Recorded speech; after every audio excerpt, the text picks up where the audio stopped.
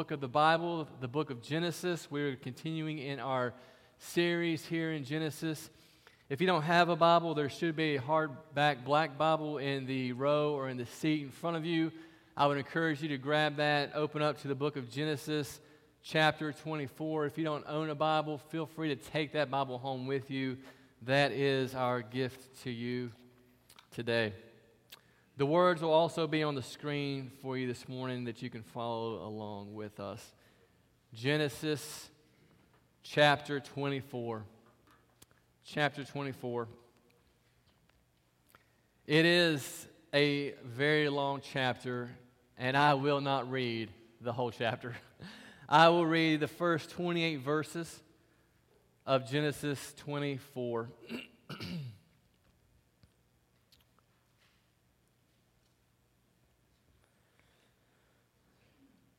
Genesis 24, starting in verse 1, this is what the word of the Lord says.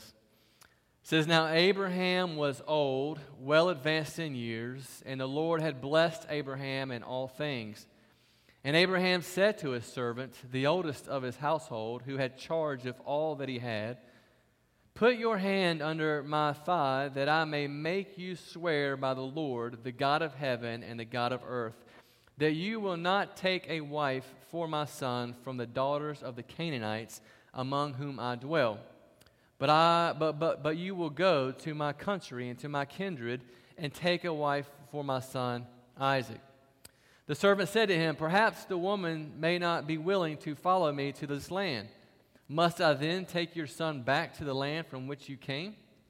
Abraham said to him, 'See to it that you do not take my son back there. The Lord, the God of heaven, who took me from my father's house and from the land of my kindred, and who spoke to me and swore to me, to your offspring I will give this land. He will send his angel before you, and you shall take a wife for my son from there. But if the woman is not willing to follow you, then you will be free from this oath of mine, only you must not take my son back there.' So the servant put his hand under the thigh of Abraham his master and swore to him concerning this matter. Then the servant took 10 of his master's camels and departed, taking all sorts of choice gifts from his master. And he arose and went to Mesopotamia, to the city of Nahor, and he made the camels kneel down outside the city by the well of water at the time of evening, the time when women go out to draw water. And he said, 'O Lord God of my master Abraham, please grant me success today and show steadfast love to my master Abraham. Behold, I am standing by the spring of water, and the daughters of the men of the city are coming out to draw water. Let the young woman to whom I shall say, please let down your jar that I may drink, and who shall say, drink, and I will water your camels, let her be the one whom you have appointed for your servant Isaac. By this I shall know that you have shown steadfast love to my master.' Before he had finished speaking, behold, Rebekah, who was born to Bethuel, the son of Milcah, the wife of Nahor, Abraham's brother, came out with her water jar on her shoulder. The young woman was very attractive in appearance, a maiden whom no man had known. She went down to the spring and filled her jar and came up. Then the servant ran to meet her and said, 'Please give me a little water to drink from your jar.' She said, 'Drink, my lord.' And she quickly let down her jar upon her hand and gave him a drink. When she had finished giving him a drink, she said, 'I will draw water for your camels also until they have finished drinking.' So she quickly emptied her jar into the trough and ran again to the well to draw water, and she drew for all his camels. The man gazed at her in silence to learn whether the Lord had prospered his journey or not. When the camels had finished drinking, the man took a gold ring weighing a half shekel and 2 bracelets for her arms weighing 10 gold shekels, and said, 'Please tell me whose daughter you are. Is there room in your father's house for us to spend the night?'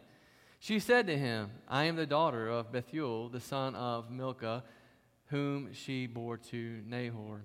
She added, 'We have plenty of both straw and fodder and room to spend the night.' The man bowed his head and worshipped the Lord and said, 'Blessed be the Lord, the God of my master Abraham, who has not forsaken his steadfast love and his faithfulness toward my master. As for me, the Lord has led me in the way to the house of my master's kinsman." Then the young woman ran and told her mother's household about these things. Let's pray together. Father God, we just come before you and we thank you. Father, we thank you for your faithfulness. We thank you, Father, that you are sovereign and that you are in control of our lives and that you care about the details.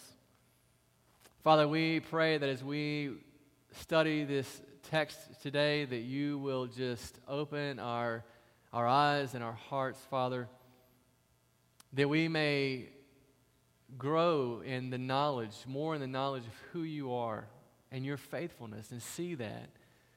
And that knowledge then would inform us of even more of what you've done for us through your Son, Jesus. I pray that as we exalt Jesus in this place, man, we would see the beauty of the gospel, the good news, and that we would see our need for Jesus.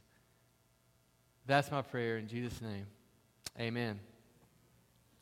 So as I was preparing for this sermon this past week, and as I was reading through this text, I could not help but remember an old hymn song that we sang growing up in church. And maybe you are familiar with it, maybe you're not. I'm betting that if you grew up in church, you probably are. But the name of the hymn is "Great Is Thy Faithfulness." How many of you remember that song?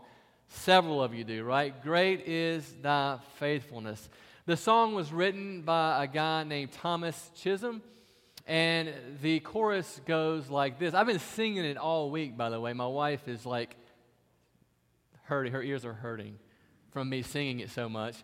But I'm not going to sing it for you this morning. I'm not going to bless you with that this morning. But here's how the chorus goes. It says, "Great is thy faithfulness. Morning by morning, new mercies I see. All I have needed, thy hand has provided. Great is thy faithfulness, Lord, unto me." All I have needed, thy hand has provided. Great is thy faithfulness. That is such a great line. And that is really the main focus, I believe, of this chapter, chapter 24, the faithfulness of God to his promises. This is the longest chapter in the book of Genesis because Moses basically repeats what we just read.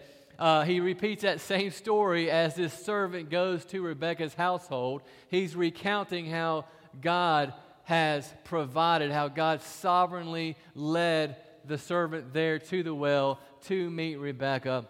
And that is no accident. The fact that Moses repeats it is actually intentional. Okay, it's not because Moses, by the way, is the author of Genesis. He's the author of the first 5 books. I guess I should clarify that. But it's not because Moses had extra ink in his pen. He was just trying to, it's intentional. He's retelling the story because he's highlighting the faithfulness of God. And that is the point of this chapter. Right? The faithfulness of God. And what do I mean when I say that God is faithful? Well, it means that God is totally trustworthy. We've been singing about his faithfulness this whole morning. That's what we've been doing. God is totally trustworthy. It means that God always keeps his promises. He is always faithful. He never changes. He cannot lie. God is faithful. It means that when our faith is faltering, when the struggles of life seem to be overwhelming, and we find ourselves oftentimes in those moments doubting or questioning the goodness of God, God is still faithful. God is still present. God is still there. Even if you don't feel him, even if you are thinking, man, where are you, God? God is faithful. He is still there upholding you. He is with you. It means that God has not abandoned you. And so what I want to do is just simply kind of walk through this text and share 3 things with you. The first thing is I want you to see that God always keeps his promises. God always keeps his promises. Secondly, I want you to see that God never forsakes his people.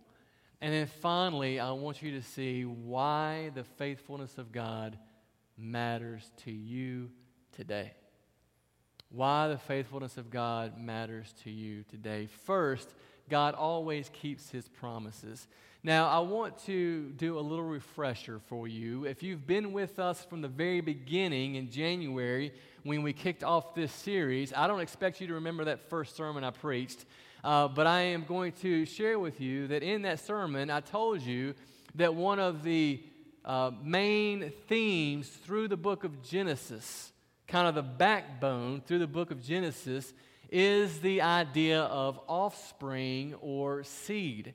And the reason being is because in Genesis chapter 3, when Adam and Eve sinned and they rebelled against God, and their sins separated them from God, right? That God comes in and he makes this promise, and he says that there will be a seed, an offspring that comes from the woman's line that will one day crush the head of the serpent, right? And that is the first gospel message right there in the book of Genesis, that Jesus is going to come and he is going to rescue us from our sin, and he's going to defeat death and sin once and for all.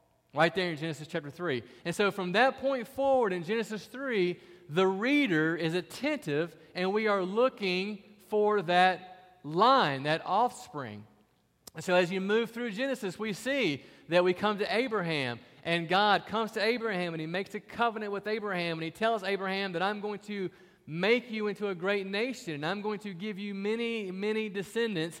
And he says, through your offspring, one will come that will be a blessing to all the nations. And of course, that is ultimately pointing forward to Jesus. And so here we get to chapter 24, and the text tells us that Abraham is old, and it's basically just a nice way of saying that Abraham is about to die. Sarah, his wife, has passed on. And so chapter 24 is kind of a transition chapter in the book of Genesis, because we've spent the last 12 chapters focusing on Abraham and Sarah, and now we are shifting gears and transitioning now to Isaac, Abraham's son, and Rebekah.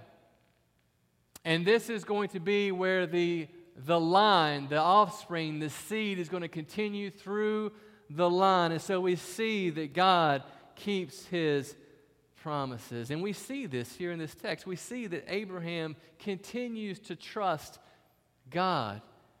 We see in verse 7, he uses the covenant name for the Lord. He says Yahweh. You see in your Bible, you may say, it may be the Lord in all caps. That is the covenant name for God. It is Yahweh. And what he's doing when he uses the covenant name of God, Yahweh, he is pointing back to the covenant that God made with him in Genesis chapter 12 with a promise. He made a promise that he was going to bless Abraham and make him into a great nation and give him many descendants. And Abraham realizes this in his old age. He realizes that in order to be a great nation, in order to have many descendants, Abraham needs grandchildren. And in order for that to happen, Isaac, his son, needs to have a wife. And so I want you to see the confidence and the faithfulness of God to keep his promises, because this is what Abraham says. He's talking to a servant, and he says, God will send his angel before you, and you shall take a wife for my son from there. You see the trust and the confidence and the faithfulness of God to keep his promises. And Abraham is very adamant to the servant. He says, listen, he says, I do not want you to take a wife from the Canaanites. And he says, I don't want you to take my son back to my hometown. Now, there are several reasons why people think that Abraham says that.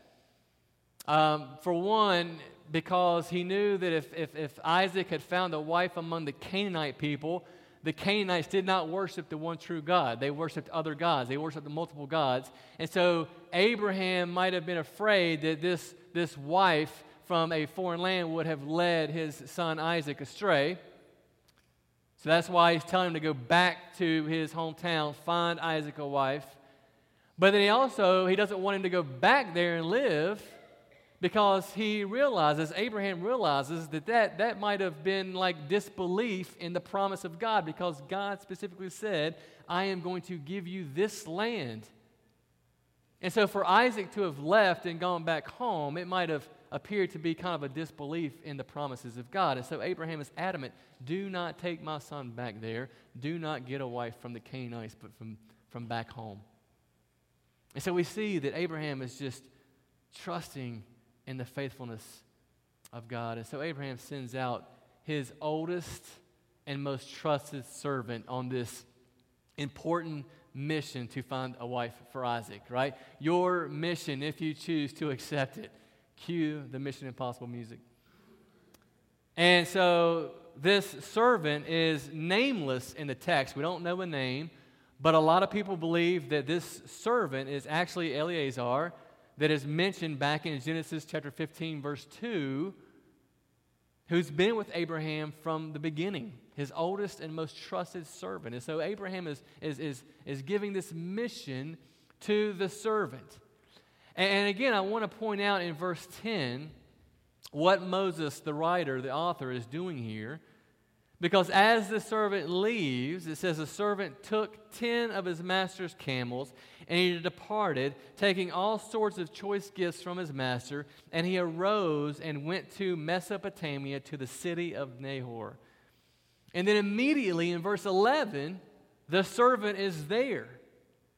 Now, I want you to understand that the trip from where the servant started to Mesopotamia is 450 miles long. They didn't have airplanes. He couldn't fly on the corporate jet, right? He couldn't get in a car. It was so this trip would have been, if the servant was pushing it, would have been at least 21 days, 3 weeks. But it would have probably been more like 25 days or more. And so Moses, as he's writing this, just kind of brushes over that with one verse. He gives no details about the travel, because that's not the point of the story. The point of the story is the faithfulness of God. The faithfulness of God, right? Notice what he does first when he gets here. He makes the camels kneel down by the well of water at the time of evening, the time when the women go out to draw water. And that makes sense, right? If you want to meet women, if you want to find a wife, you go to where the women are.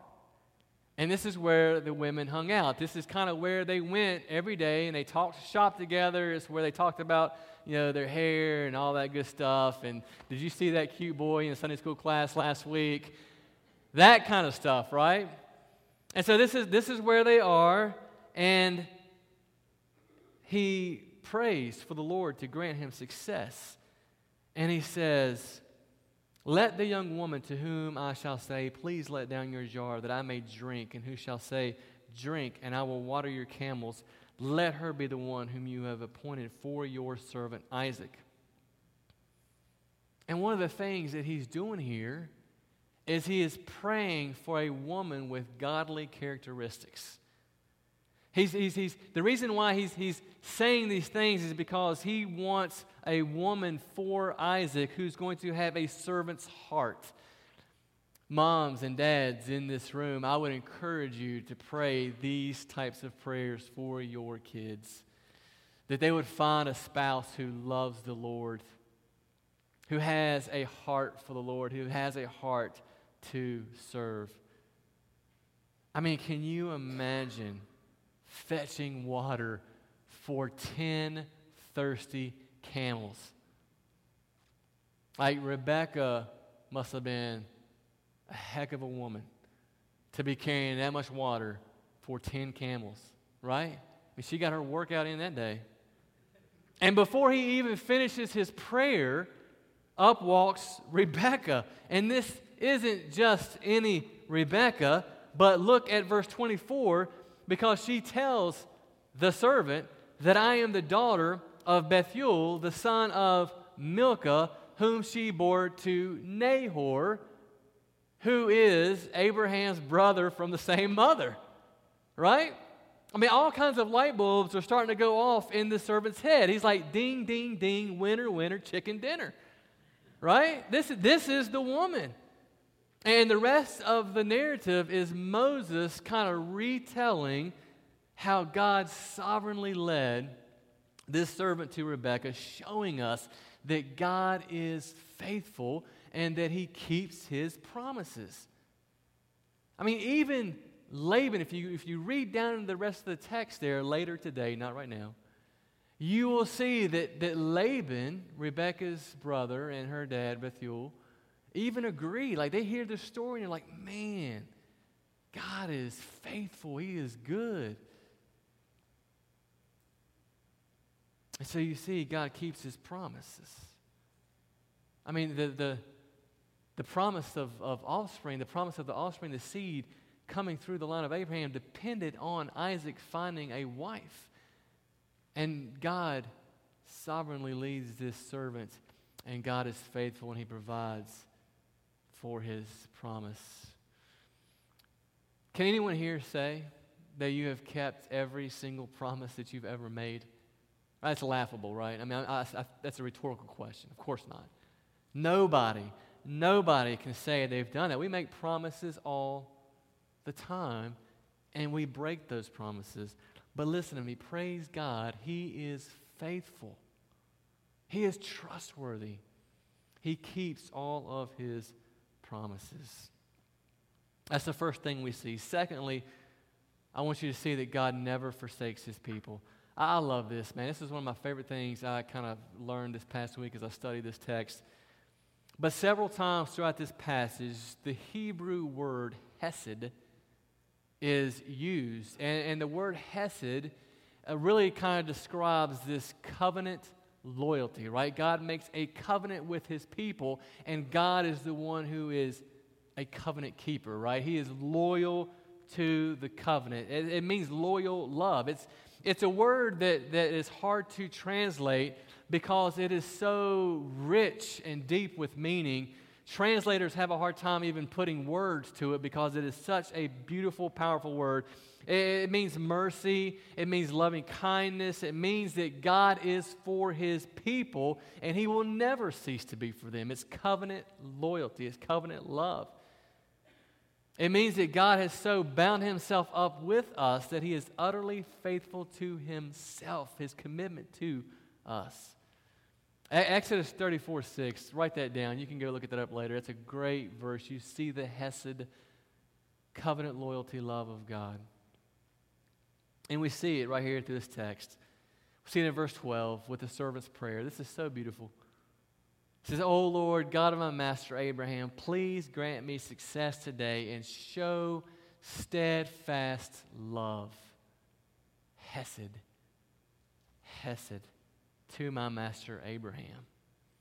Now you got to see this, because not only is the servant praying boldly to God, but the servant is actually praying God's covenant with Abraham back to God.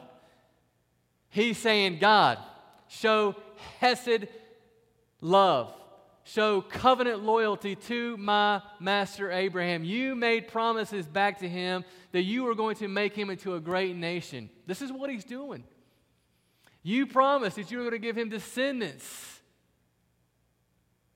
God, would you show hesed love? Will you show covenant loyalty? Will you show mercy and loving kindness? And will you grant me success today? That is such a beautiful prayer. He is praying the will of God, right? He's just praying back the words of God to God, right? That's what he's doing. Listen, if you want to pray a prayer that is in the will of God, you can simply pray his scripture back to him. Pray His promises. Open up the Word of God and pray His Word. This is God's Word to us. Pray these words back to God. It is a beautiful, beautiful thing. Pray. Pray for the salvation of others. Pray for your kids and your family members and your coworkers and your neighbors.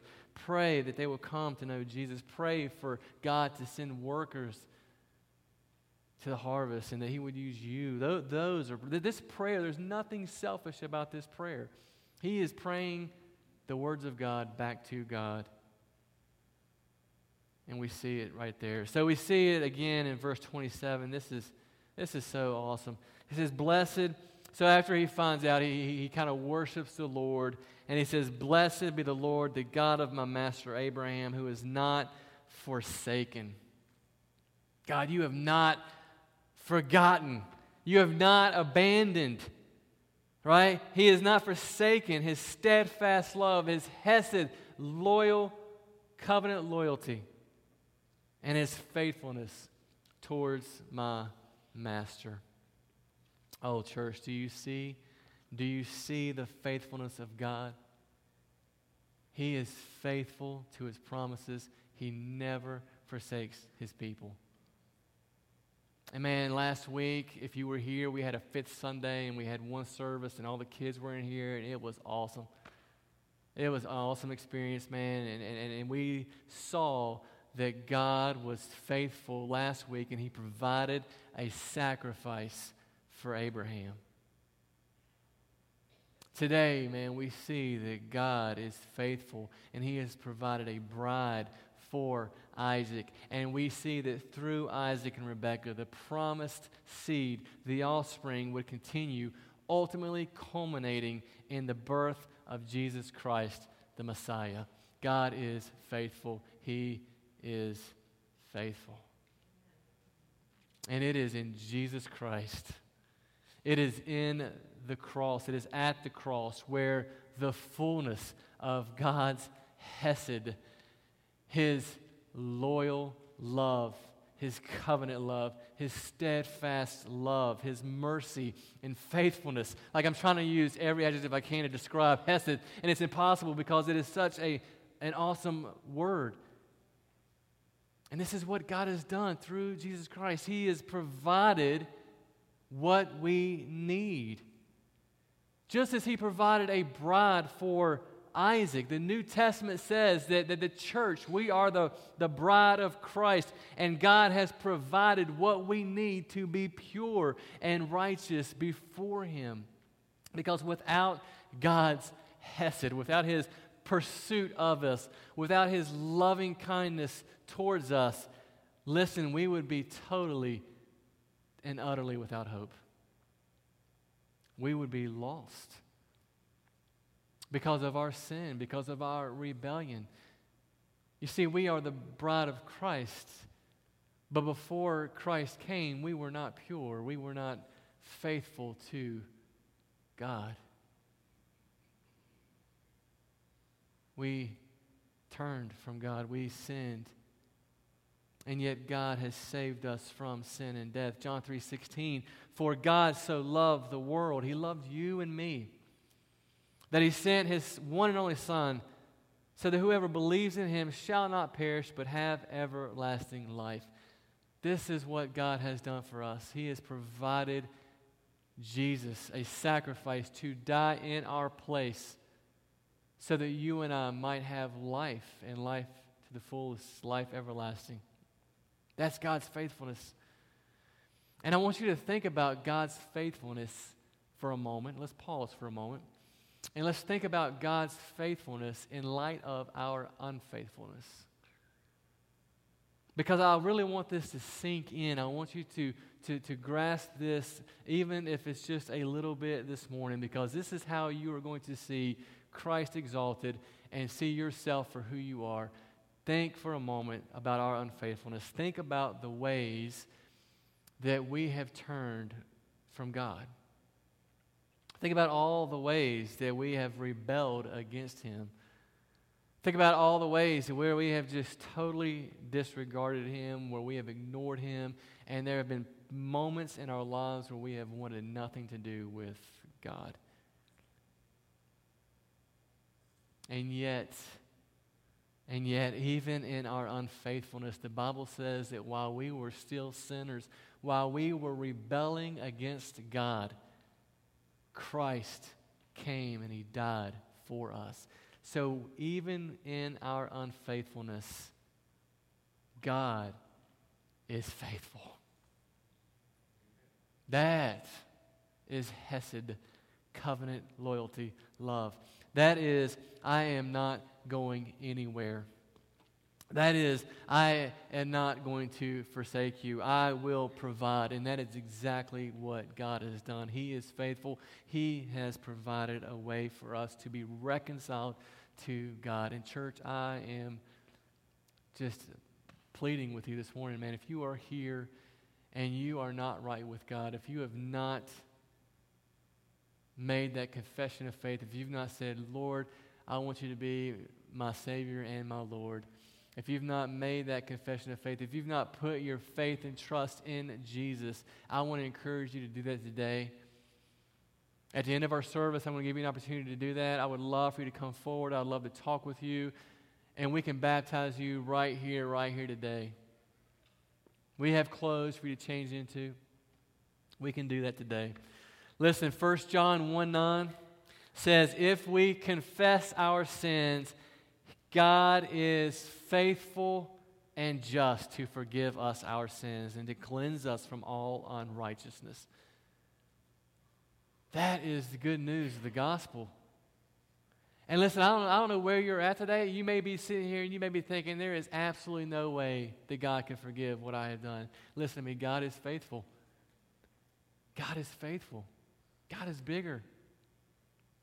Doesn't matter where you at, doesn't matter where you come from, it doesn't matter. God is faithful. God's faithfulness matters because God provides what we needed through His Son Jesus.